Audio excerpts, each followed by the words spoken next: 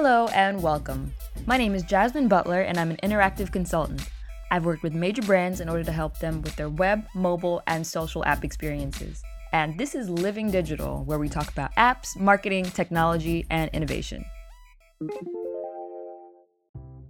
Today we're going to be talking about online personas, which is a carefully and sometimes not so carefully crafted identity that someone establishes online.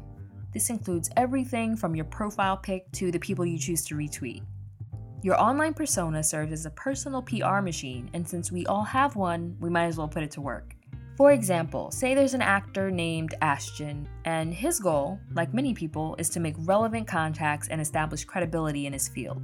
This is common, and as buzzwordy as it sounds, I gotta say it. Doing this helps build your brand. So you're turning who you are into the solution to someone's problem.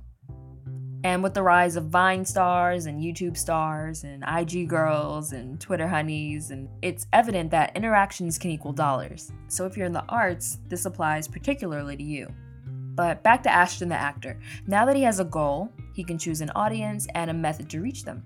A relevant audience might include casting directors, producers, movie lovers, and among these people, strategically, he wants to showcase his talent and build a fan base. What he could do is initiate and maintain contact with these folks so that when he's online, they'll be like, oh yeah, there's Ashton, that actor with the sick headshot who's sometimes in web series and other times waiting tables in Hollywood, so I know he's committed to his craft. Which reminds me, let me listen to his podcast on method acting. You know what I mean? Each interaction, each photo posted is a piece of a character profile that comes to people's minds when your name flashes across the screen. And this is a pretty black and white example, but taking a goal and using certain tactics to reach it is something that humans have been doing since the beginning of time.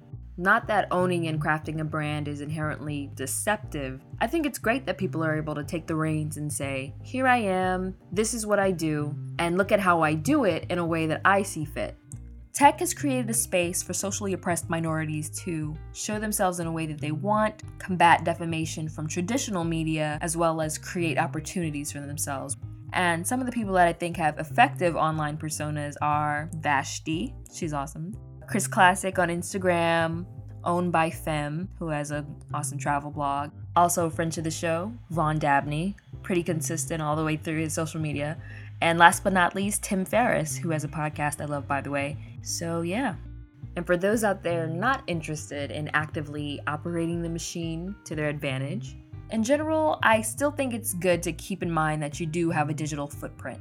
And it's the reason certain products are advertised to you. It's why a recruiter does or doesn't reach out for a second interview, because online personas can absolutely undermine a resume. And it might be why a company says, hey, you're attractive, sell this product for us, you know? Whatever your persona is, we'd love to hear from you. Head over to facebook.com/livingdigitalpodcast. And for show notes and more episodes, go to livingdigital.me. Living Digital is produced by Sebastian Merrick Productions. Theme music by Derek Carter.